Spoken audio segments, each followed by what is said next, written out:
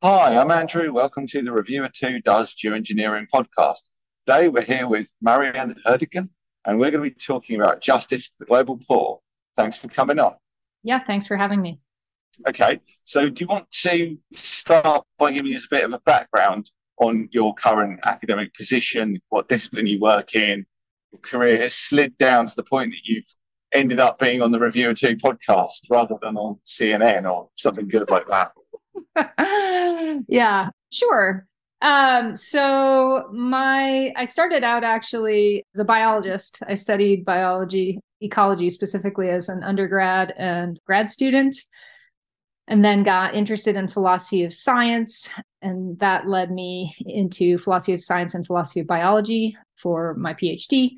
And over the course of my career, I've continued to work kind of at the interface of ethics and philosophy of science. And a lot of my work now is in environmental philosophy with a focus on climate ethics and climate justice. I'm interested in your background in biology because, strangely, we don't actually talk to many people in biology. Even though the field of geoengineering encompasses carbon dioxide, note to those who believe that carbon dioxide removal is an entirely separate subject, definitionally not the case. Even though carbon removal is usually described as being separate from geoengineering nowadays, the original definition of geoengineering certainly does include carbon dioxide removal. So there's an awful lot of nature-based this and that in the field. But very few people that we've spoken to directly and very few people within my orbit are actually qualified biologists. And I think that that's very interesting because one of the areas that I think is neglected in academia is a solid grounding of human behaviour in biology. And I'm currently listening to Robert Plomin's book.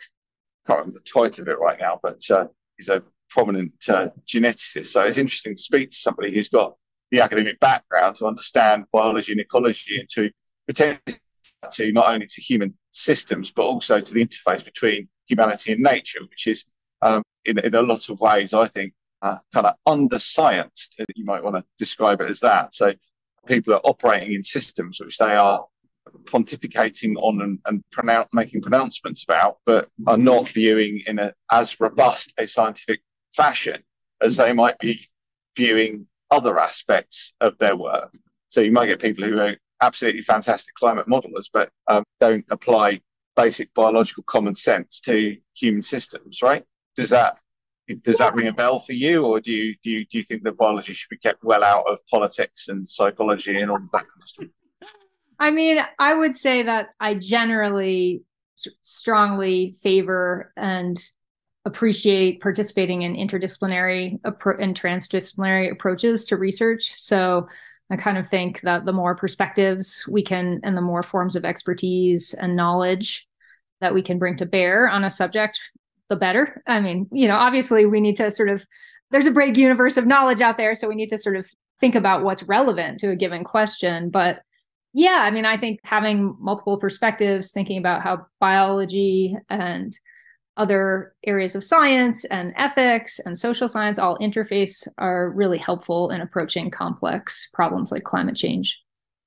Okay, so do you want to give us a bit of background in terms of your institution and the nature of the current work you do? Are you making a recent foray into the world of geoengineering, or is this the cornerstone of your work? And how is it fitting into your funding environment and your work day and all of those aspects? We've basically got a bunch of academics and academic propeller heads on the podcast audience, as far as I'm aware. So they want to understand the academic process as much as they want to understand the actual academic output. Sure.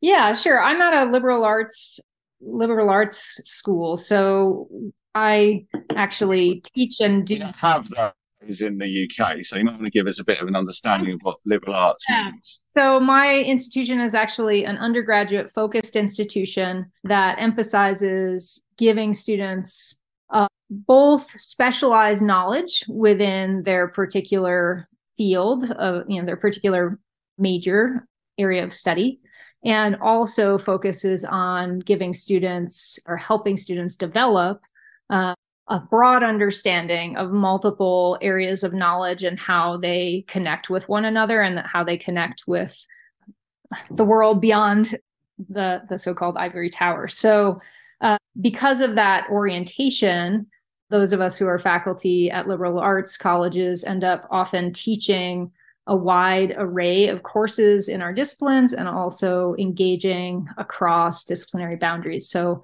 for me, what that looks like is housed in the philosophy department, Colorado College, and I teach courses, philosophy courses ranging from like ethics to epistemology to philosophy of science, environmental ethics. Many of my courses are also in cooperation with the environmental studies program, which I'm also on the faculty of.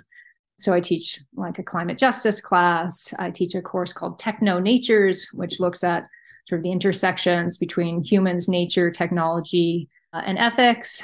Yeah, so my background and my teaching is very interdisciplinary, and I think that also carries over into my research. Most of my research these days is in environmental philosophy, and specifically with a focus on climate ethics and climate justice. And I've done quite a bit on geoengineering, or sort of thought about geoengineering, solar geoengineering specifically, a lot in recent years. But I got involved, I think, about more than a decade ago with a contribution to an edited volume that Christopher Preston put together. And then I've kind of remained involved in the conversation and have gotten more involved in interdisciplinary efforts to think about the, research and research governance in relation to solar geoengineering, including serving on a National Academies committee a couple years ago. Okay, I think that's probably the National Academies Committee that they told me I wasn't good enough for. So I'm going to feel jealous and bitter and give you a hard time as a result of it. So I just want to clarify, I'd like to get a bit more detail on this liberal arts thing. So if I wasn't at a liberal arts college, what would be the difference? How would I know that I'm not at a liberal arts college? Are they kind of uglier or more brutal or less useful or what? I don't think so. I mean, obviously, I've worked at a liberal arts college for a while now, and so I'm committed to the value of a liberal arts education. But there are multiple, pathways, and I think different ones are appropriate for different people. So I think the key difference here in the U.S. is that there are some universities, typically maybe larger research universities that focus more strongly on specialization within a discipline. So not all large research universities in the US, but some, for example, ask you to declare your major field of study and to start in on that major field of study from the get-go. At liberal arts colleges, typically students have more opportunity to explore various fields when they arrive at college. They can obviously arrive wanting to be a biology major or planning to be a physics major or, studio arts major, whatever it is, and they can continue down that path. But the curriculum encourages exploration of multiple fields, including fields that students may not have had exposure to in high school. So most high school students don't have the opportunity, in the US at least, don't have the opportunity to take a philosophy class.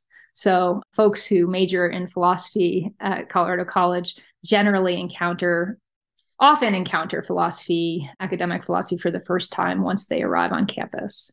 So it's like the university equivalent of a Montessori school, right?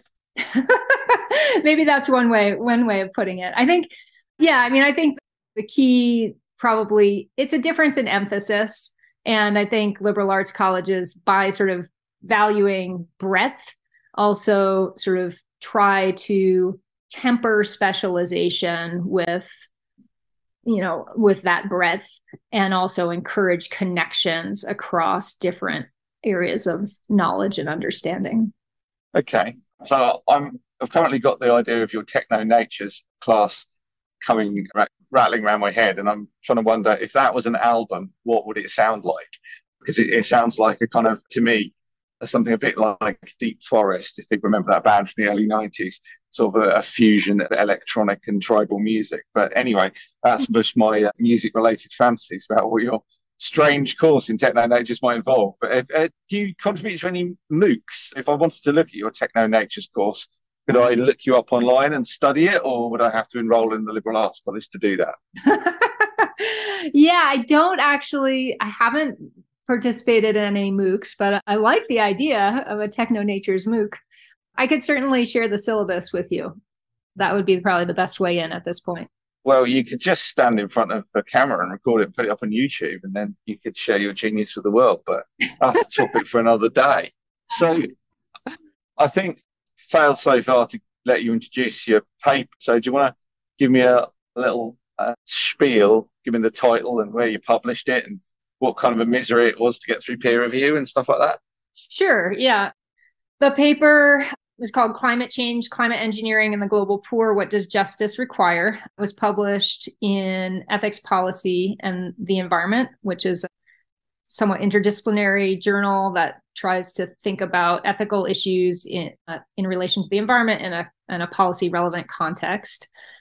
And the paper is really exploring, it's in many ways a response to an argument that asserts that those of us in wealthy countries or wealthy countries themselves have an obligation to research solar geoengineering on behalf of the global poor.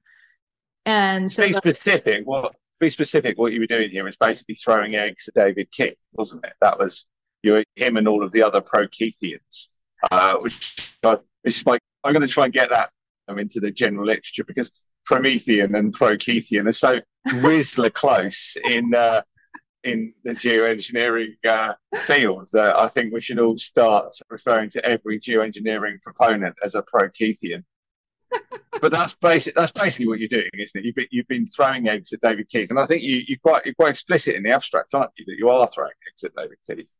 Well, I don't think I mentioned eggs or rotten eggs or throwing anything, actually, but it is a critique of an argument that Josh Horton and David, who's actually a CC alum, and David Keith have given, and a sort of a response to that argument that I hope sort of opens up some broader conversations about ethics and geoengineering and so related geoengineering research. I don't want to take your paper in a vacuum. So do you want to summarize in a couple of sentences the pro-Keithians school of thought about the ethics questions that you're referring to, and then give us a couple of sentences on how you think that they're horribly wrong and should be shunned and thrown out of the city gates and never let back in again?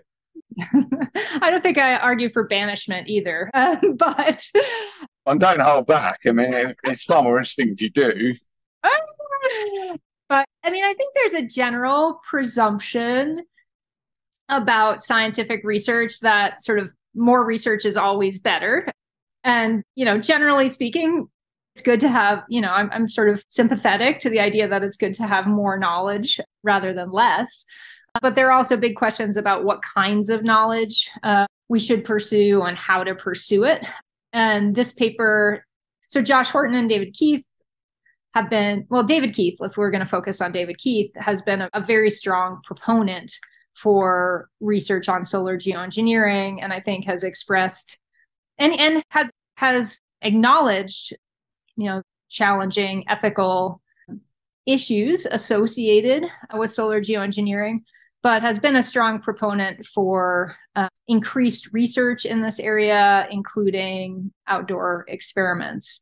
This paper, Keith and Horton paper that I'm responding to, isn't specifically about outdoor experiments, but is making the argument that wealthy countries basically have an obligation to advance solar geoengineering as a way of benefiting the global poor.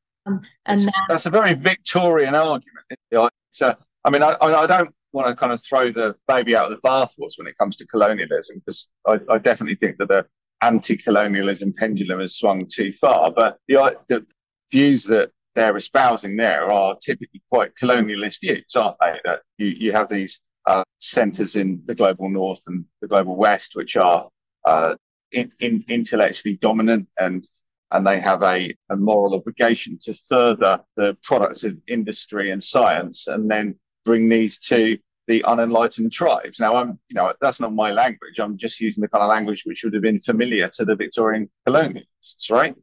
And I think the idea that you can write off an entire movement as being completely amoral and everybody involved in colonialism was completely evil, but that's absurd in my view. But the point I'm making is that the arguments that they're arguing are kind of quintessentially colonial. You have these that they're part of a knowledge centre. They think the knowledge centre has a contribution to make to the world, and they are making their contribution in an honest and earnest fashion by doing as much research as they can, and they're making it available to the benefit of mankind, right? Yeah, I mean, I think there are some significant analogies between, kind of colonial thinking and that sort of argument that we in wealthy countries should be doing research on solar geoengineering technologies in order to sort of save the poor in the global south. So I mean, the paper is my paper makes an effort to kind of unpack some of the assumptions that are built into Horton and Keith's argument, and to try to broaden the lens a little bit to think about the ways to both consider how some of those assumptions are kind of narrow and limiting, and also to think about how it might be possible to approach thinking about and engaging in conversations about solar geoengineering research in a way that was more inclusive and makes space for agency of the sort of so-called, large category of the global poor that Horton and Keith refer to. Well, I think it's worth exploring a couple of counter-arguments. So there are several that I can briefly summarize that you might want to unpack and go into a bit more detail about. The first one is the slippery slope, which is in common conception is referred to as the slippery slope fallacy. For some reason, it seems to have been elevated to the status of an argument in this field. I'm not quite sure why.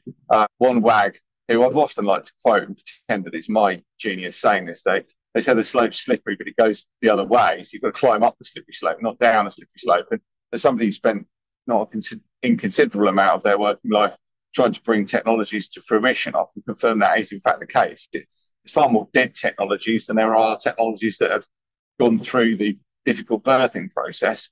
And so those looking back, studying science and technology and society through a lens of history tend to suffer from quite a bad case of survivor bias and only look at things that have made it rather than looking at all the dead technologies that no one ever bothered even writing down because they just didn't work, right? But there's also concepts of opposition to research that come from other approaches. So, for example, C2G, an organisation that is apparently in its final year, I read today. I think they're trying to do their farewell tour at the moment. And one of their pieces of media they've been pushing recently is interviews with Sami people who managed to scupper the Scopex experiment, which is, coincidentally David Keith, but the link to the paper isn't a given, because they viewed it as being what you might call morally offensive. They had a fundamental objection to the research because they viewed the technology as being fundamentally disagreeable, in the same way that, you might say, well, knowledge is a good thing, but more knowledge about how to effectively murder babies is probably not a very good thing, right? We don't need to have research institutions dedicated to stabbing babies in the most effective fashion, because the whole idea of murdering babies is morally repugnant, and therefore we don't want to further our knowledge about murdering babies, even though knowledge in most other cases is a good thing, right?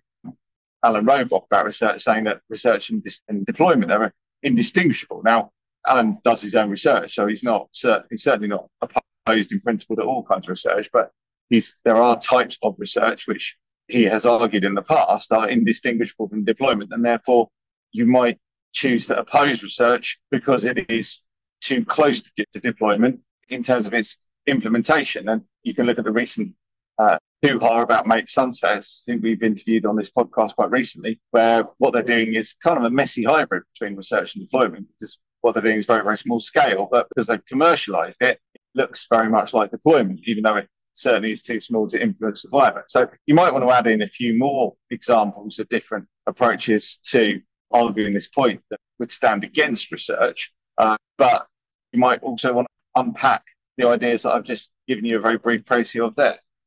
Sure. Yeah, I mean, the goal of the paper is not to argue against solar geoengineering research per se, the goal of my paper. The goal of my paper is to say that, to put it, I guess, fairly bluntly, that Horton and Keith haven't given a compelling argument for geoengineering research, and that their argument rests on a lot of problematic assumptions. So what I'm worried about is this idea that they argue that we who are in wealthy countries have an obligation to do solar geoengineering research in order to benefit the so-called global, the quote unquote global poor. And well, there's two ways you can look at that, and I want to try and unpack which of these two things that you think is their argument. So one argument would be that you could take it. I'm trying to remember who said this. It might be Gandhi, who said from each according to his abilities to each according to his needs. Or that might be Marx. I'm not sure who said that. But the idea being that because the West is in a position to do this research and other advantaged populations aren't, then it falls upon the West. It's like, if a child falls out of a skyscraper, you don't worry necessarily about the ethics of whose responsibility it is to catch the child. You just catch them because you're underneath, right? And then you've got the other argument, which has been advanced by a guy whose name I can't remember. If I ever knew how to pronounce it, I've forgotten, but I think it's Olwe Taheo or something like that. And he looks at climate engineering as a reparations argument. So the idea being that the West has done a great harm to the global poor by advancing fossil fuel use. And, people like, for example, in countries like Pakistan, where they have disproportionately low fossil fuel use, are at the moment facing disproportionately high harms from fossil fuel use. Yeah. So those are two quite separate arguments. Which do you see as being the mainstay of how the Pro-Keithians have argued for solar geoengineering research? Well, I think, if you think broadly, Pro-Keithians, if you want to call them that, have made multiple arguments as to why geoengineering research should be done.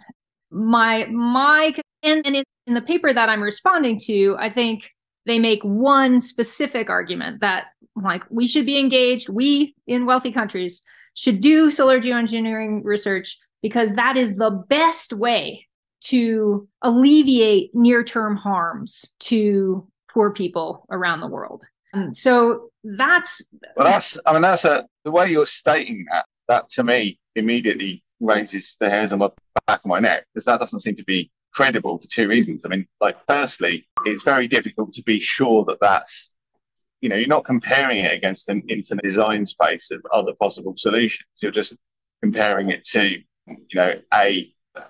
a set of ideas that you might have in your own mind about the possible alternatives, right? And I know that from understanding David Keith's work and arguments in the past, I don't think he's been really arguing for near-term deployment in any way, right?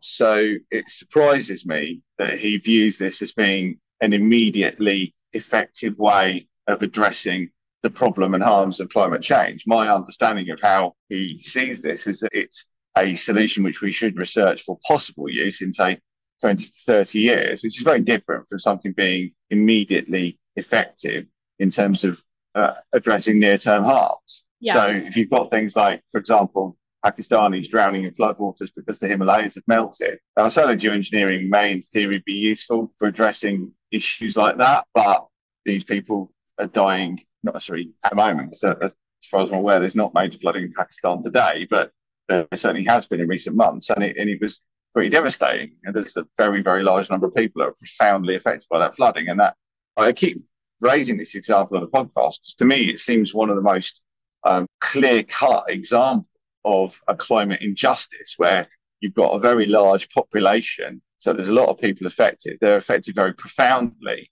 by the floods. And there's a very clear link to climate change.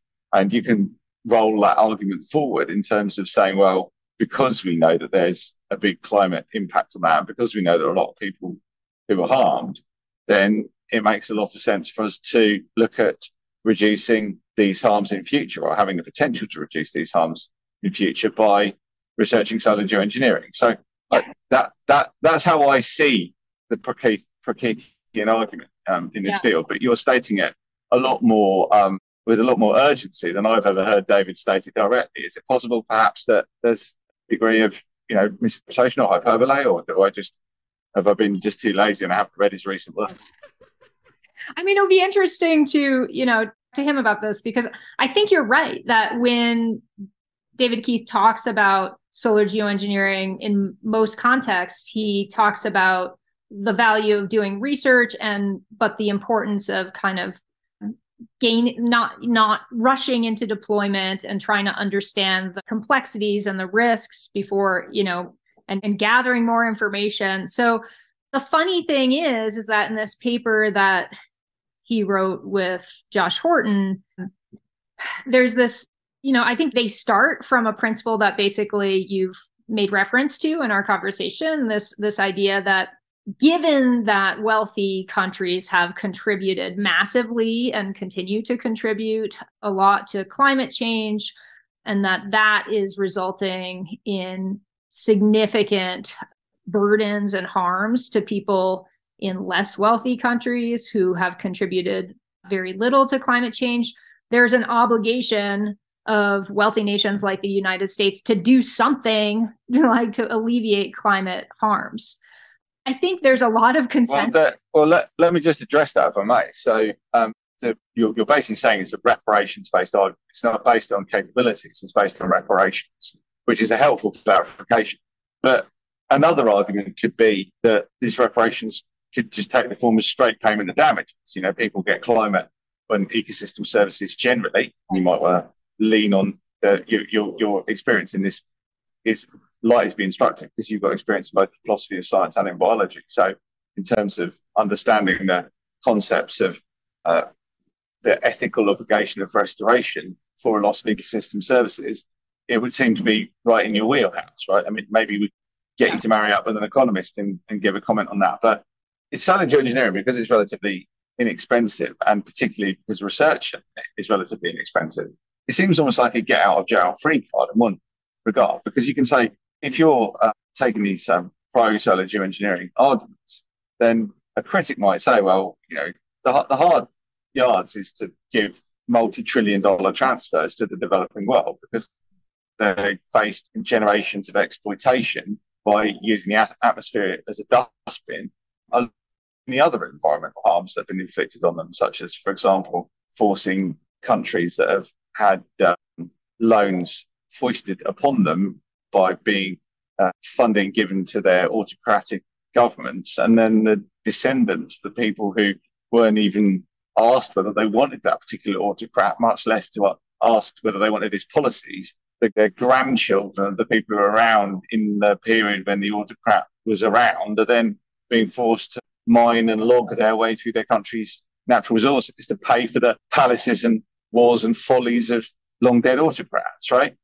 I don't want to come across like sounding like a 1970s development communist or anything like that, because it's not really where my politics lies at all. But I think those arguments bear some scrutiny, and I don't think they can be readily discarded. And I think that one of the challenges of advocating solar geoengineering is being this kind of utilitarian, most efficient solution means that you're kind of abdicating the responsibilities of a society. If you could take the view that David Keith is fronting the Western world in terms of geoengineering, by making that argument, it's kind of letting us off the hook, isn't it? Because what we perhaps should be doing is saying to Pakistan, well, we'll pay you $500 billion a year to improve your climate resilience and give your citizens air conditioning and all of the other things that you might need to deal with the fact that you've been rather messed about by our fondness for indulging in a fossil fuel habit, right?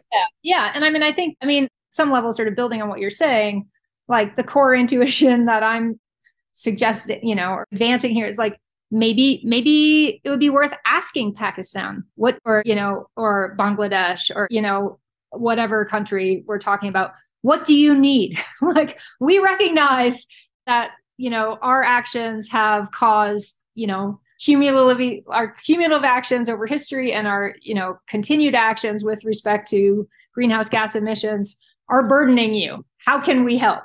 Right. I think. Well, that's one way of doing it. I mean, let's take a more extreme example. Pakistan is a in its own way, it's quite a capable nation. It's a nuclear armed state. It's very large. It's got the better part of 1 billion people. But you can take other examples of states that have much less capacity, such as, Gabon and places like that. They're much smaller, much poorer, just generally less capable as a state than Pakistan. And you could say, well, look, if we were going to talk to the citizens of Gabon, would they really have much of value to say about what they might think they need in terms of climate support? Because, they don't necessarily have a great deal of expertise. Now, I'm not, on a mission to kind of be particularly critical of people in Gabon, and maybe they do have a lot of expertise, but it's a more general point than that. So, please don't write in complaining about how nasty I'm being people from Gabon, because I'm not trying to be. What I'm saying is that not every state has capacity to judge what's in its own best interests. And that's, that is a colonialist argument. And I think it can be proudly and boldly made. I don't think you should be ashamed of saying that often people don't know what's best for them. And that's why we have doctors and things like that, right? I mean, obviously, people in Gabon have got doctors as well. But the point I'm making is that it may be that Western institutions are far better placed to understand what investments need to be made in for climate resilience or for public health in climate-affected nations than are the academics or politicians within those nations, right? Well, I mean, I think this is where I guess I want to push back a little bit. I totally agree with you that there is differential capacity of various kinds in different nations, and that, a country like where I live in the US, like we have a lot of wealth, a lot of scientific research capacity, a lot of technological capacity, and that is a lot of power to influence how global politics and global negotiations proceed. So you're making an important point about differences in capacity, but I guess I'm a little nervous about the move from that point to a kind of paternalistic argument that therefore, the US should decide what's good for climate vulnerable countries without input from people from those countries themselves. And I think, that's really at the heart of where I'm objecting to Horton Keith. Like, they make an argument in the paper, they consider, okay, if there's an obligation to for wealthy countries to help the global poor, what should that obligation look like? And they say, and they're specifically focused on sort of helping alleviate near-term climate harms. They say, well, mitigation is too slow to alleviate near-term climate harms, so that's not a good solution. Adaptation, they suggest, is like relatively more expensive than solar geoengineering, and the benefits of adaptation are primarily local. So since it's sort of, both local and expensive, we should sort of set that aside as compared to investments in solar geoengineering research, which has... Just to step in on that, mitigation is too hard argue. I mean, like, David Keith, I think, is nationally Canadian and works in the US research institution. And if you compare like the quality of life of people that live in Canada and America to the quality of life of people that live in, say, Sweden or the Netherlands, right? Then, there are aspects of American life that you might argue are better. But generally speaking, I think most people would view those countries as being, on a global spectrum, broadly equivalent. They're all democracies internally at peace. They've got relatively stable governments. They have material sufficiency for their populations, but they've got vastly different amounts of climate impact. And it seems a bit rich for people to make an argument that mitigation is so very, very difficult when they're making an argument from a North American perspective, which has got an astonishingly profligate approach to consumption of fossil fuels. I mean, like, just look at the cars people drive in America. You can do your journey in a Honda Civic. You don't need a Dodge Ram to do it, right? If you're just traveling around. I mean, I know those are fighting words in the US. You can't say that. Well, it's kind of absurd, really. I mean, like, I get it. I understand if people need to sort of drag a wood chipper around or something like that, you can't do that in a Honda Civic. But most of the people that drive Dodge Rams and Ford F-150 pickups, they don't use them for carrying wood chippers around, or the carcass of a steer, or whatever else appears in the adverts about why you need a F-150 truck to go and take your kids to school, right? So it does seem a bit perverse, really, that people in the most climate profligate nations are raising the argument it's just so very hard to do mitigation, when it's not like the people who, you could take a country like, for example, like Uruguay, which has got a lot lower GDP, a lot lower development index than somewhere like America. You could say, well, it's not in abject material poverty. It's a relatively civilized place, right? And say, well, Americans wouldn't necessarily want to be like Uruguayans, but it's kind of hard asked to say, well, they couldn't live like Swedes, or they couldn't live like the Danish, or they couldn't live like the Dutch. So I'm not really that persuaded by this. Mitigation is so very hard. If you just stop being so ridiculously profligate, that'll be quite a long way to solving the problem. I wanted to segue in, because you're sort of nudging up against but not acknowledging a really important part of your paper. And the reason I wanted to get you to talk about this bit is because I'm doing a paper at the moment, or have literally just filed a paper a few days ago. Reviewer who does do some work of his own, you might care to note. And we're looking at legitimacy. And legitimacy, your paper looks at justice. And legitimacy is something which, to my annoyance, I discovered after starting to write a paper about it. There's about 111 different concepts of legitimacy which overlap in this kind of sprawling, orgiastic mess that means it's almost impossible to pick apart what is exclusively in one bit of legitimacy and not in another.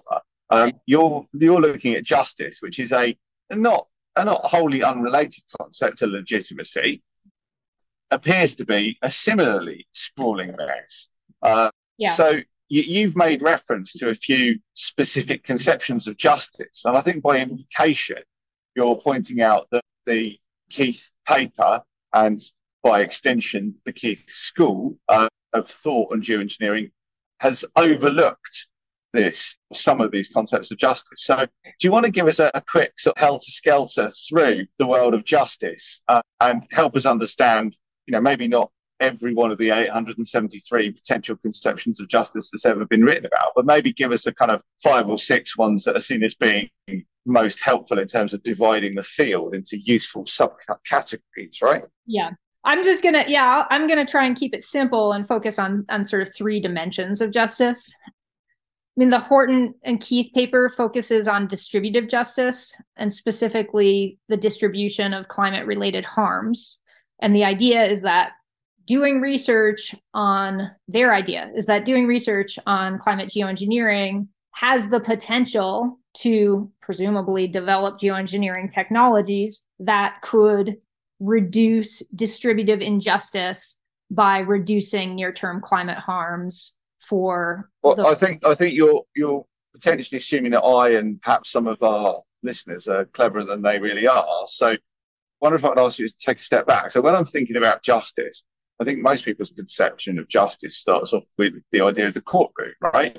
And there are 2 fundamental ideas of justice that are encapsulated in the courtroom. One is procedural justice, in that you get a fair hearing, as in the rules are followed, and it's not just like the judge doesn't turn up drunk and just decide to make a completely arbitrary ruling.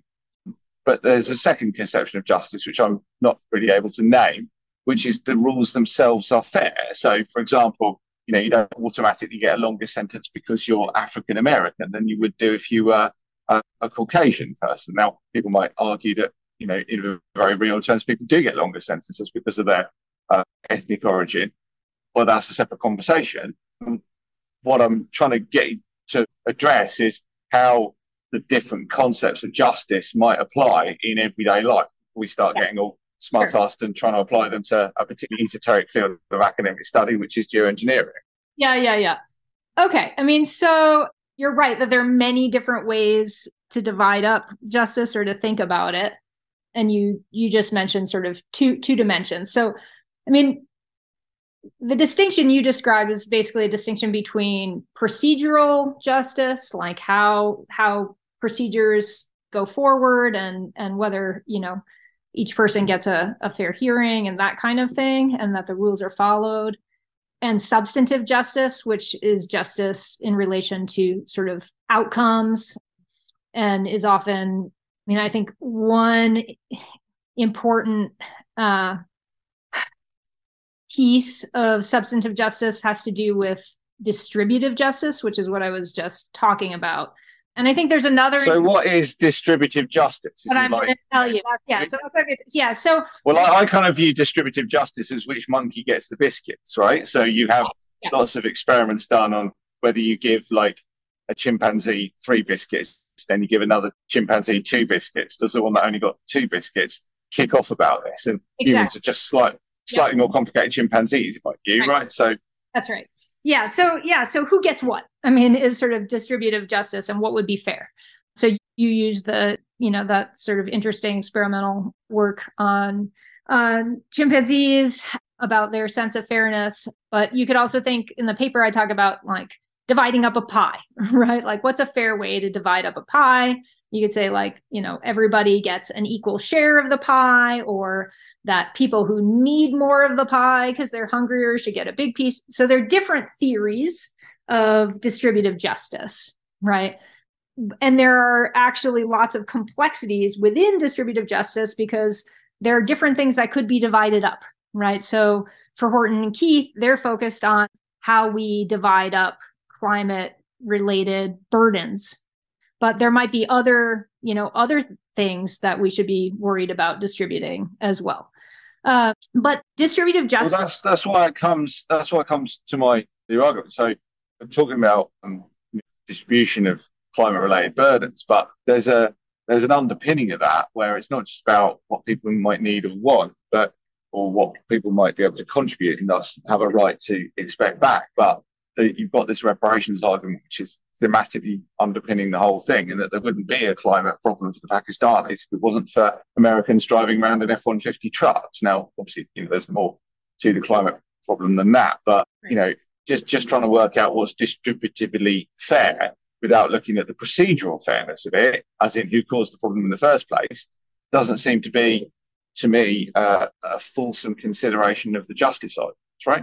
That's right. I think, and that's one of my points in the paper is that it's kind of problematic to make assumptions about how distributive justice should work and what should be done about it without having a broader conversation about the kinds of issues that you're raising, right? So, people like, I might come along and say, okay, everybody does, everybody in the world, deserves and sort of, or every country in the world, on a per capita basis deserves an equal share of the sort of remaining CO2 emissions allowable to stay under 2C. Okay. Well, okay, but do they? Right. Let's imagine, right? We live together, husband and wife, right? And you come home expecting there to be a pie in the oven. Right? And you find a quarter of the pie remaining in the oven, and me covered in pie, looking rather fat and satisfied with myself. Right. And then you say, can I have some pie? And then I say, yeah, sure, you can have half the remaining pie in the oven. You can have an eighth of a pie. Exactly. What's wrong with that? You're getting a full half of the share of the pie. What are you possibly complaining about? Exactly. And so we might have an argument over that, right? Like we might disagree about what would be fair. My worry is that, I guess putting it positively, I think we need to have space to have that argument. So I don't think it's okay. I don't think that, a small number of people in the global north who have a lot of power should make decisions about, I don't think that, or you as my spouse, right? I don't think it would be fair for you to just say like, it's settled. Like, obviously we should just split the remaining pie. Right. So I might say like, look, like you already ate 3/4 of the pie, right? like we need to have a conversation about what happened before. And so I think with respect to, geoengineering research, that conversation needs to happen. Right. So I don't think that it's a great idea to sort of make assumptions about what would be distributively just without having broader conversations about different people's conceptions of justice and their reasons for having those conceptions. So that really, I mean, we were talking about these different ways of thinking about justice. There's the distributive justice, and obviously there are different ways of thinking about distributive justice, as we've just seen. Then there's also, participatory justice. Like, do people have the opportunity to participate in decisions that affect them? With respect to geoengineering, like, everyone in the world would be affected. So there should be ways, in my view, to create a broad space for global participation in conversations. And so isn't participatory justice a subset of procedural justice, or is it something that's distinct from procedural justice? I think that's a fair way to put it. Yeah, that it's one element of procedural justice. Like, procedural justice might also be like, if you have procedures laid out, people follow those procedures. Like, when, I don't know, when a court case is tried, both sides have the opportunity to present their case, and they have equal time or something like that, right? So I'm trying to understand the difference between a concept you haven't mentioned, which is representational justice, and participatory justice.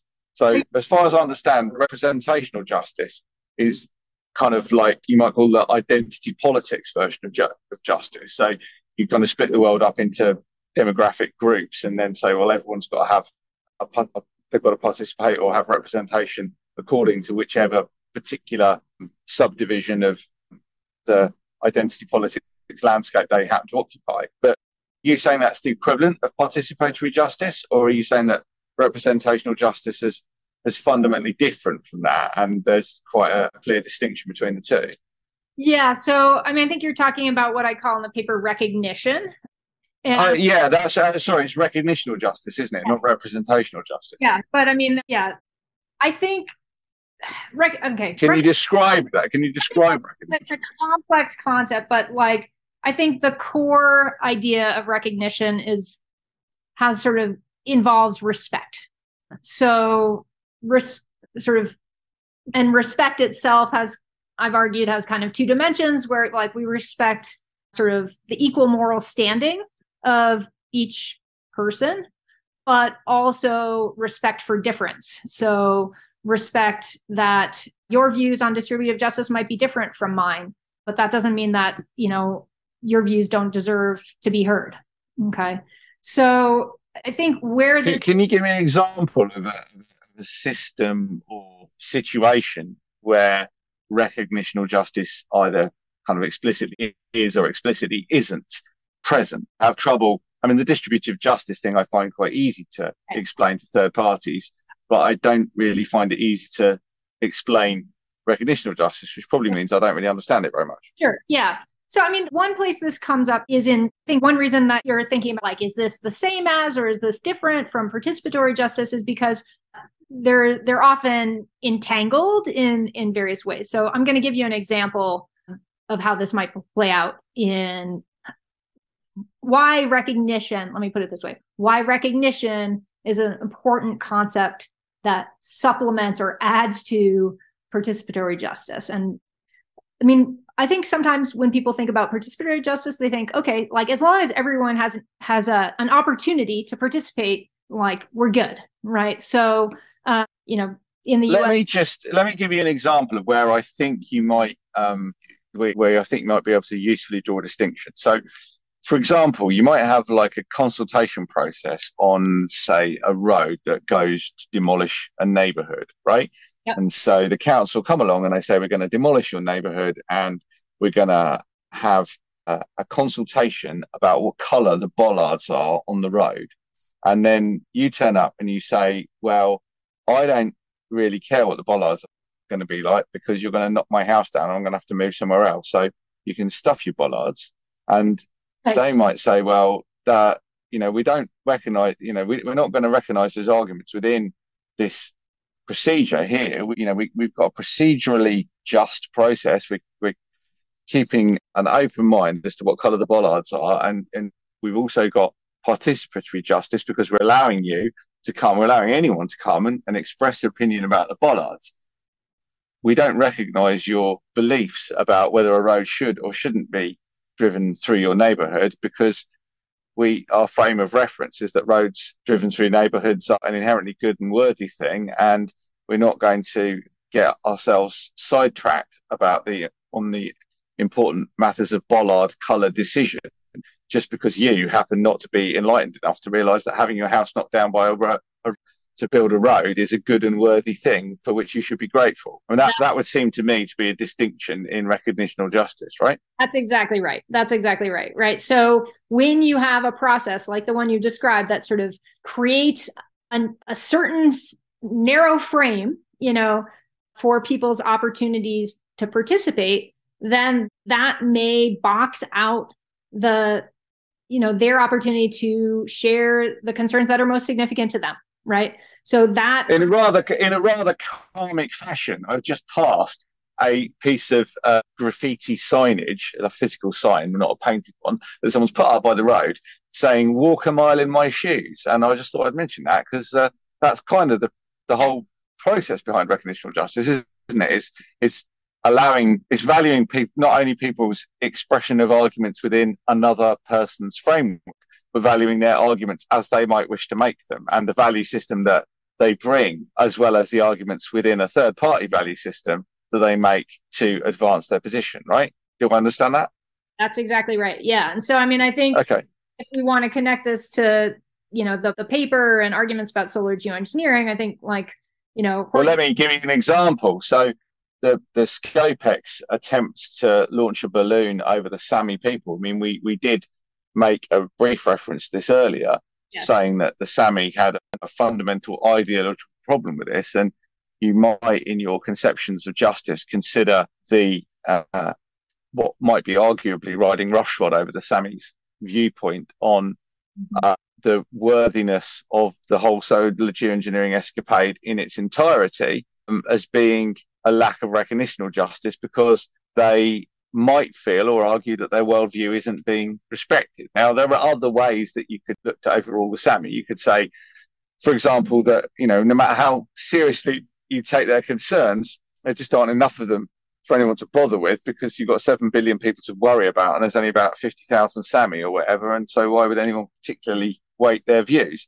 Now, there are other issues of justice in terms of the experiments that are being done on lands which are essentially Sami lands, even though they don't own them in a conventional way that Westerners might be familiar with them, with picket fences and cars parked on the drive. They drive their herds of reindeer through them and don't necessarily have settled ways of living within the geographical boundaries. But it's interesting, I think, when you touch on the concept of recognitional justice, to look at how a real situation in the field of geoengineering has been affected by the two different ideas of recognitional justice. One where one person is concerned about recognizing the needs and voices of people who are poor and excluded and directly affected by climate change, and other people who are taking a more indirect approach, and they're thinking on behalf of themselves, not on behalf of a third party community, but they're thinking about whether their moral framework is offended or violated by a set of actions, rather than looking at the direct impacts. I mean, what you're describing there is a recognition issue, because you've got two very different worldviews, very different conceptions of what constitutes justice that are colliding. Yeah? Yeah. And I think that's a great example, because I think actually illustrates a bigger point, which cuts across not just the Scopex, that particular Scopex case, but like the SPICE experiment encountered some of the same in the UK.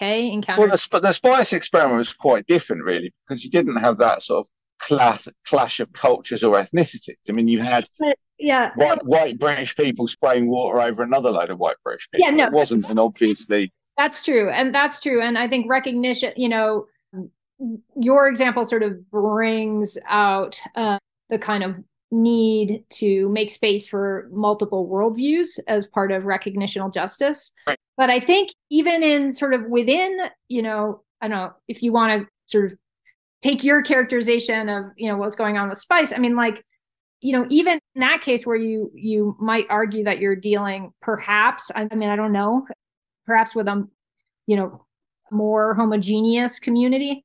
I'm a little hesitant to make generalizations about British people, but well, hold on. I mean, that's an important distinction. So the Sami are a lot more homogeneous than the British people are, right? But Britain has been, in many ways, at kind of forefront of ethnic integration for centuries in terms of having like diverse people. Because we've always been a port and airport nation, and back 400 years ago, we've had people from different ethnicities, and much more so than you would get in Sami communities. But I think where you've got, you don't have this kind of cultural dyad where you have the North American culture coming in and potentially, if you view it in this way, imposing on the Sami culture. You've got a much more homogeneous situation where British people are doing something to other British people, right? So I'm not saying that that's relevant, but I'm just drawing that distinction in case it is relevant, right? Yeah, I guess, yeah. So, I mean, probably have to go into more detail about those particular distinctions. But I mean, I think one of the things that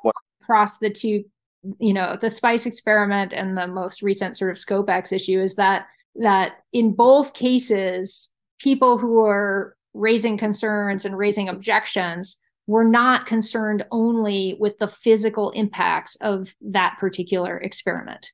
And I think what, I've heard some, not all, but like some scientists who are working on geoengineering say is like, there shouldn't be any special regulation for the kinds of outdoor experiments we're proposing, because the environmental impacts, the potential human health impacts, they're no more significant than is the case for a gajillion other research studies. So why pick on us, right?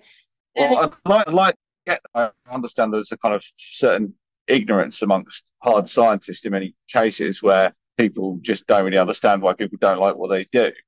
The counterpoint to that is that the arguments are often advanced in quite a bad faith capacity, in my view. So you get people saying, "Oh, we can't possibly do any research on solar geoengineering because it's not the perfect solution," and I happen to view X as the perfect solution, and because solar geoengineering is not X, therefore it should not be advanced. Now, that just, in my view, doesn't stack up, and it's not how we address.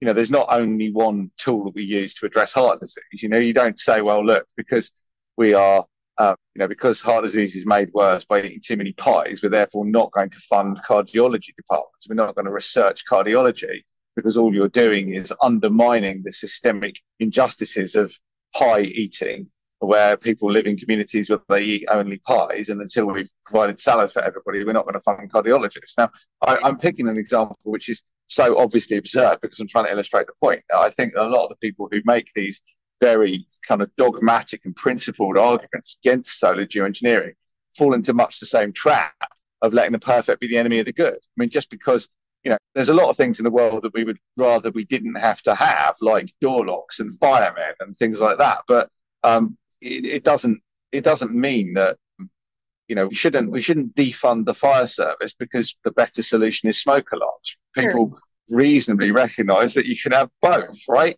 And my concern is in solar geoengineering that a lot of the time people almost deliberately undermine this nuance because I think a lot of it is posturing. They want to be seen as being, it's kind of moral willy waving, right? But also there's an element of it being quite Machiavellian and trying to undermine the progress of what they might see as being the other team. So they're virtue signaling to their own team, but also deliberately and consciously undermining the other team, even though they might not be saying as much. And do you not recognise that this kind of bad faith behaviour does happen? I do recognize. I do recognize that people don't always act in good faith. I guess my point is that if we're thinking about recognitional justice, then I think it's not enough to sort of pound one's fist and say physical, I'm a scientist, physical impacts are all that matter. And if you care about something else, then, you shouldn't care about, right? So, I mean, I think. Well, hang on, I think before we go caricature people who aren't here to defend themselves too badly, I think it's important to recognise the subtleties of that argument, because it isn't really how you're portraying it there, in my view, right? So what I think people are saying is not so much as, why are you recognising philosophical arguments you've got no right to recognise them? What they're saying is that there are so many examples of behaviours that are tolerated despite both physical and philosophical arguments against them. So, for example, driving in an F-150 pickup truck when you could just as easily make a journey on a moped, right? You could view that as being a very morally offensive action, because not only are you're disadvantaging somebody profoundly in a direct way because you're damaging the atmosphere, or even more directly damaging the lung health of people living on your street, to conduct an action which not only has a direct effect but also has an indirect effect in that elevates your power and undermines theirs. It's got all of the philosophical impacts of, or many of the philosophical impacts of, and it, like, let's say the equivalent might be building an F-150 Lightning an F-150 truck in your garage that you never drove. People might say, well, we don't want you building this truck because you might drive it around and harm people. But in my view, driving that truck encompasses all of the alleged immorality of making the truck in the first place, and worsens that because you're actually creating the harm that was previously only a postulate, right?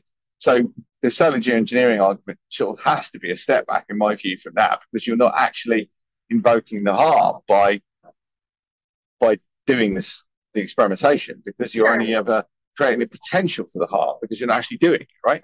I actually don't want to argue, like, I'm not trying to argue there should be no experiments or like take a substantive position on that. All I'm saying is that from the point of recognition in discussions about whether and how, and I think the how is equally important, not just the whether. And we sometimes get fixated on, should we do solar geoengineering research? Should we not? Like, should we do outdoor experiments? Should we not?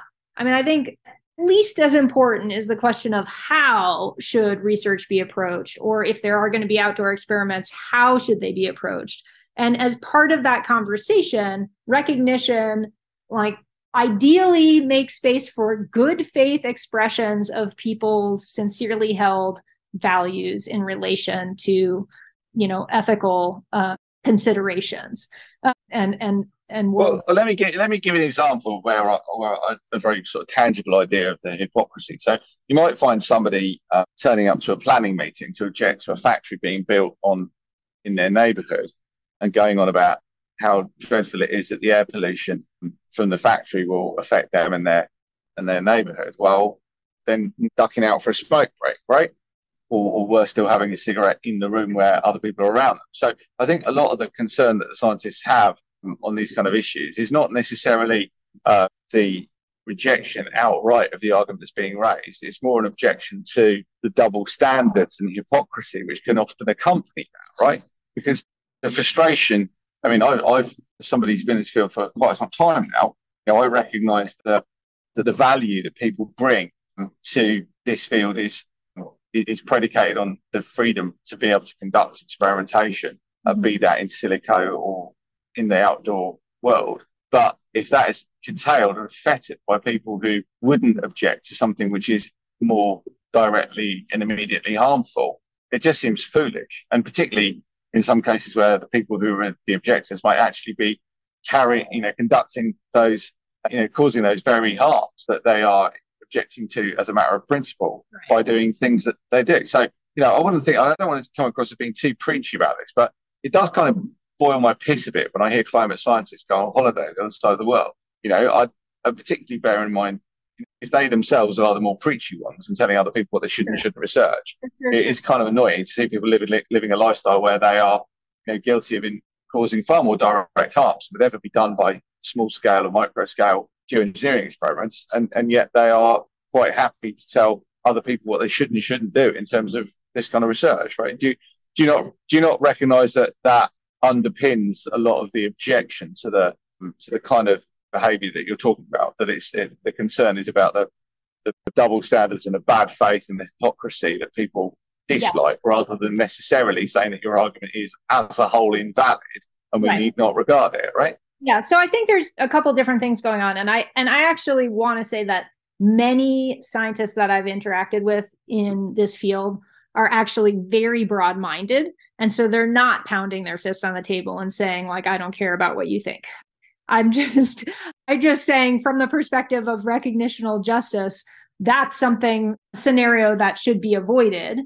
And sometimes there's been a focus primarily on physical impacts that doesn't provide space for consideration of other impacts. But I absolutely hear what you're saying, that I think on every side of this polarized issue, there are people who are genuinely trying to express, their views and have a conversation. And then there are people who have a very very strong positions and are thinking about how do I, use political power to advance my perspective or to advance our perspective or whatever. So that's a challenge, I think, in setting up forums where conversations can happen without sort of devolving into this kind of politicized, discourse where people are just trying to win the argument rather than understand one another's perspectives.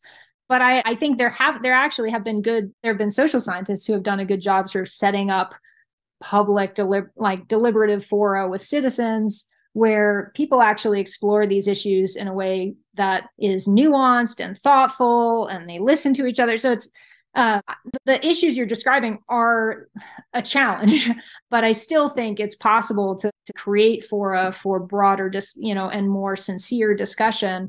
And I guess, a particular concern, going back to sort of the global north, global south thing, is that the limited amount of social science research that's been done suggests that at least some folks in climate vulnerable countries and communities aren't categorically opposed to geoengineering research, or even to, considering the prospect of utilizing geoengineering in the future. But they're worried about the power dynamics. They're worried about whether, their region, their country, their community is going to have agency in the decision-making process, and so on. So I think what I'm suggesting is that as we move forward, having a sort of broad space of discourse can enable people to raise those kinds of concerns in ways that enable them to be better addressed, right? So how could solar geoengineering research be governed in such a way to perhaps mitigate the disparities in research capacity or other capacities that you described, earlier? How might it be the case that models be developed that are sensitive to, the kinds of variables that matter to people in particular parts of the world that might not be as salient to researchers in North America, say? Those are the kind of things that I think attention to recognitional and participatory justice can add to the conversation. Are there other bits of justice that we've not yet covered? Because I picked the ones that I'm aware that missed off, but are there other types of justice that you've discussed in your paper, or you think are relevant that we just haven't touched on yet? Yeah, kind of as with legitimacy, there are so many different concepts of justice that would be, we'd have to spend a long time trying to unpack and enumerate them all. I think other dimensions in the paper, I focus on distributive, participatory, and recognitional justice. There's other dimensions of. So let me just recap that. So distributive is who gets what. Yeah. Participatory is who gets to speak, and recognitional is about the consideration and permission of different value systems and cultures associated with those value systems within the process. Yeah, I think that's right. Is that right? That in sort of an equally short phrase, it could be, participatory justice is who gets to speak, and recognitional justice is sort of who gets heard. Because it's one thing to speak and it's another thing to be heard. Okay. I think what you're talking about there is heard in a much more kind of metaphorical way, right? Rather than a more specific and direct way. Yeah. It could be that, right? It could be literal. Like if every time I speak, somebody if I'm the only woman in the room, say, and every time I speak up, somebody talks over me, or that would be I might literally not be heard. But there's metaphorically is kind of the broader sense in which I mean it, like whose views get uptake, what kinds of space is expression. If your views, it's all very well to be able to express your views, but if the whole basis on which you're expressing those views ascribe no weight, then you might as well have not expressed them in the first place. So a lack of recognition of justice undermines procedural justice, right? Yes, exactly. Okay, fine. So you've given us three useful concepts of justice there, which I'm sure people will try and apply to their later work and thinking. You give me, I mean, if I could boldly praise you, what you're saying is that you're concerned that a limited and rigid moral conception and worldview amongst people who are most noted for their hard science work and step into more social science or related areas has led to a situation where they kind of don't understand why other people don't like them and what they do, because to them it seems completely illogical. But yet there is a very good reason that they're just entirely unaware of. That would appear to be a rough précis of your arguments, right? Yeah, I think there's I misunderstand you. No, I think that, I mean, I think that that is a reasonable characterization. I think that there's a risk without sort of careful attention to the way in which research goes forward and is sort of governed and institutionalized, that some views that will sort of rush too quickly into sort of narrow ways of thinking about how to evaluate solar geoengineering without making space for consideration of a broader range of values and views and worldviews. And I think actually opening up space early in the process can actually shape the trajectories of research in ways that generate more knowledge that is more responsive to a wide range of values, rather than sort of focusing on a narrower range of values, like what's the cheapest way, to lower the temperature by, a quarter of a degree C or something like that. Okay, so I get what you're saying in that you are saying a lot of the geoengineering advocates have got a framework for evaluating the world and evaluating decisions that is not shared, and they don't really understand why people don't share their worldview, because engineers are notorious for not really understanding the subtleties of other people's worldviews, which is why sadly so many terrorists engineers, because they have got rigid social conception, and one that often lacks subtlety, based on my own personal experience of both being and spending much of my life around engineers. I can quite see how people who are of that bent get drawn into extremist and rigid ideologies, because they want a satisfying framework that's as useful for understanding and explaining human interactions and social concepts as is the laws of Newton or Faraday for dealing with physical phenomena. And it's very difficult to provide that kind of certainty in the messy world of human factors, right?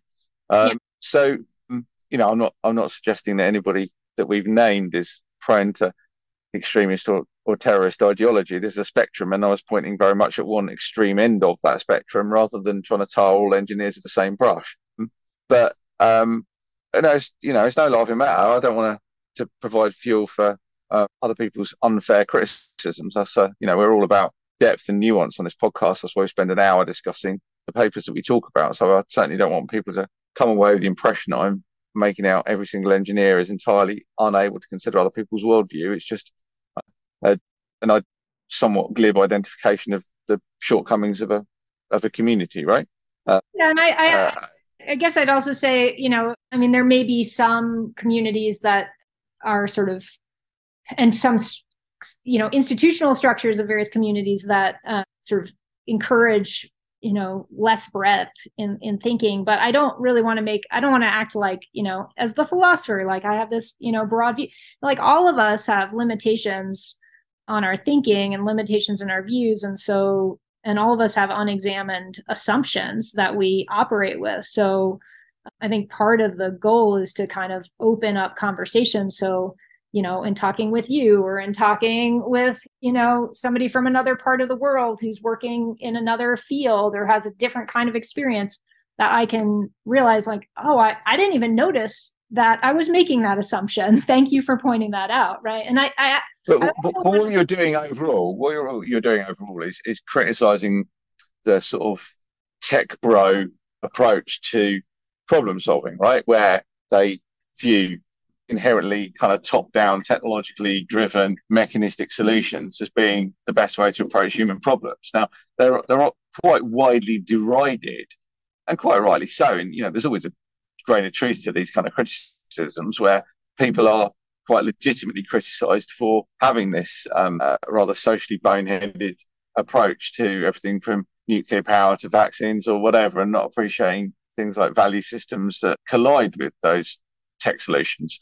Want to sort of keep things reasonably sensibly on track here. So have we got a clear understanding of what the issues that you've raised in your paper are? Because I'd like to draw you on two things, if I may, before wrapping up. Firstly, I'd like to understand what this work leads you to believe, not necessarily in the paper, but what this leads you to believe about what should be done instead of just throwing eggs at David Keith's paper. It'd be interesting to see how you think that these concepts could be more usefully applied, and what we might learn from that application process in terms of guiding whether we do or don't experiment and how we do or don't experiment. It's all very well to say, look, we've got these highfalutin concepts of justice that we'd like to see more widely implemented, but what does that mean I'm doing on Tuesday next week? Sure. Yeah, I mean, I guess one thing I'd say is that I feel, since I wrote the paper a number of years ago, and I've been encouraged generally about the direction that conversations have gone since then. I don't necessarily any kind of strong or even weak causal relationship between my writing this paper and things going in a direction that I'm happy to see. But, I think like the National Academies process was very interdisciplinary. It incorporated a lot of different perspectives. Do you want to talk about that? Were you doing a solo geoengineering National Academies one? Yes, I was. Okay. Yeah. No, what was it like? I mean, were you? I mean, I know a bit about it, and it was quite an influential report that they wrote. But what was it like to be in the Bear? I mean, was it 2 days in a resort, or was it loads of sweaty late night Zoom sessions, or what were you doing, and how did it all work out? Not a lot of resort time, I'm afraid. But yeah, I don't want to mock that sort of stuff. I mean, I actually find the get-togethers in what are often resorts, because they, normally we go off season to these places, but you do often end up in resorts. But I find them hugely valuable. I don't go on holidays. I don't have any desire to go to resorts when I'm not working. But I find isolation amongst colleagues is, you get a lot more. There's a lot more melding of a community that happens when you're physically isolated from the outside world, right? Yeah. So I don't want people to listen to this and think, scientists are all flying around the world on jollies, because I do enjoy my work, but I do it because I think it's valuable. I don't take holidays when I don't need to, but I do go to conferences because I feel that, and I can point very specifically, like, for example, I went to Beijing to a conference, and I think I've got 3 papers or so directly out of that work that I probably would never have done if it wasn't for the opportunity to really kind of spend a lot of time in the company of colleagues who might otherwise not have crossed my path in a way that made me force myself look at their views and interact with them in a way that I might not otherwise have done. It's a good opportunity to hang out with your enemies and get drunk, right? Yeah. So how did it actually work in practical terms with this, the NASEM? I mean, we did spend a lot of time. I mean, we were fortunate that the process began before COVID, so it sort of ended during COVID.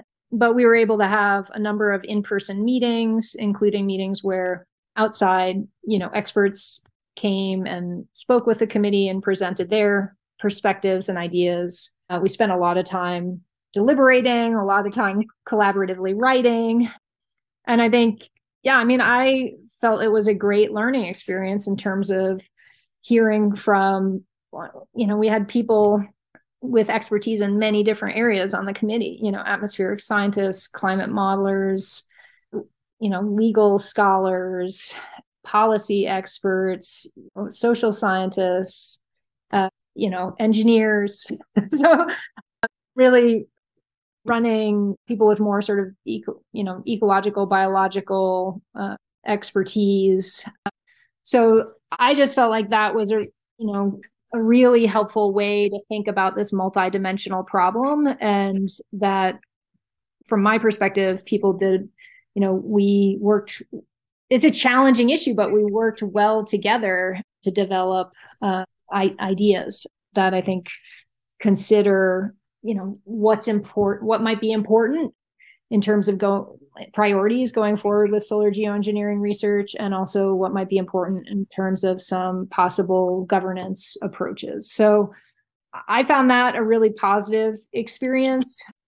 And I think also I've been involved with other efforts, like there's a effort, well, I'm sure know out of NCAR, the Community Climate Intervention Strategies program, where they also have really engaged a wide variety of people coming at this issue from multiple directions. It's also the case that AGU, American Geophysical Union, working on this issue, and is also trying to get many different voices. I mean, there are ongoing initiatives to, like the Degrees Initiative, to involve and build capacity among people and scientists from the global South. So I think actually I'm encouraged about sort of the broadening, because I think, there has been historically, short history, but, historically a sort of concentration of research among a small number of research groups in wealthy countries and wealthy universities. And that still, I think, is the case, but I think there is an effort to start expanding the conversation in ways that I think will be beneficial and salutary. Okay, so do you think the report that came out of that NASEM workshop were you happy with it, or do you think that it wasn't a appropriately scoped or appropriately executed report? How did you feel having participated in it? I mean, as I said, I thought the process was good, and I think the report. It doesn't mean the outcomes were good, though. Yeah, I also think the outcome was good. I mean, I think that we have like a 16-member committee, and obviously each of us has our own individual perspectives, and when you're writing a consensus report, you have to think about how to bring together those diverse perspectives into some sort of core ideas that everyone can agree on. But I think the report was successful in doing that, and I think offered some helpful frameworks for approaching research and governance in this area going forward. And what was the skill mix on that NASEM committee? Was it was it sort of 50-50 social science and hard science, or what? That's a good quote. I'm not sure. I wouldn't say it was 50-50. I mean, I'm not looking for a head count. I'm just, was it dominated by physical scientists, or was it, how did you feel it? I felt like there was actually a good balance. I mean, it'd be interesting, to ask others on the committee whether they agreed. But I think there was a lot of expertise from the natural, sciences. We also had economists, people but also a really good mix that I think was effectively complementary. And I think one thing that I appreciated is that I felt like it didn't feel like a natural science committee with a sort of small, a sprinkling of token philosophers. Yes, right? Exactly. It didn't feel like that. Okay. It felt like, I mean, others could speak, to their own experience, but I felt like everyone's perspectives, everyone's expertise, everyone's contributions were valued. And so which isn't to say that people never disagreed with one another, obviously. There's no point if people don't disagree, then there's no point having them in the room, is there? Because you're not going to learn anything. You can just sit there and agree with everything, right? Exactly. In terms of future plans and prospects for both your research and your kind of committee contributions and stuff like that, is there anything you'd like to mention, or is there just nothing interesting coming up that you want to talk about? I mean, is there nothing? No, I mean, I'm about to head next week to a conference at Harvard. Yeah, I'd like to go to that, but annoyingly, they don't have a poster session, and so I can't get funding to travel. They haven't got funding to anybody there, and my university won't fund me unless I'm presenting something. As a note to anybody hosting a conference, policies vary from university to university, but all you need to do to have a poster session is just put up a couple of boards and say, we've got a poster session. Now, I don't necessarily say that, everybody's in my position, but if I can present a poster, I can get my travel funded. In many cases, I'm not saying every case, but broadly speaking, if I'm presenting something, I can get funded. And it's just very frustrating to have a conference where I've never been to a conference where I thought, oh, this would have been a lot better if they didn't have a poster session. I really wish they got rid of the poster session. Right. So I don't ever think it's really intrusive or it harms the conference because it's a poster session. You don't want to go to it, you just don't go to it, right? But it enables a lot of people who otherwise might be excluded from the conference to come and get their travel funded and go and speak there. So unfortunately, I do not think I'm going to be able to go to that Harvard conference, much as I'd like to go.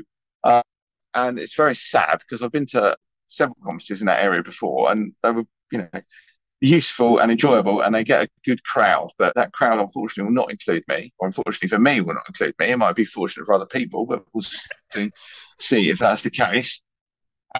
And I will, unless it's recorded, and that's the one saving grace. I can go and log in to the recording after the event. They don't have it live streamed, which is really bizarre. So you can't ask questions or anything like that, but you can log in and see what you missed out on, which is kind of okay to a point, but not brilliant. And I will look forward to seeing what you discussed there, and feel I'm going to get a bit of FOMO about that and be a bit sad that I couldn't go, but that is unfortunately just the way the cookie crumbles, really. So other than your Fancy Pants conference I'm not allowed to go to, is there anything else that you want to discuss about your kind of future of research plans or whatnot?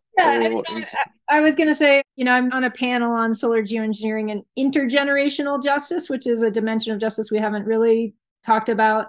We were talking about that last time. Funny you should mention that. We had a long conversation about that last time we had the podcast, and I was having a moan because I thought it was particularly stupid that people go on about intergenerational justice, but then when people talk about long-termism, which is the kind of right-wing version of intergenerational justice, they act like the devil's just burst into the room when they're basically talking about something which is, fundamentally fairly similar. I understand there are some minor differences about how priorities are set, but it's not hugely important, the differences. So I would refer our listeners back to our previous podcast when we dealt extensively with the idea of intergenerational justice. I'm trying to think who the guest was on that, but the name escapes me right now. But it might come to me in the next couple of minutes, but I'm not going to sit there and try and recall a name at the moment. So if that wraps up everything you want to say about your future plans, note to other people, and it wraps up consideration of the paper, then I think I might go and play with your friends.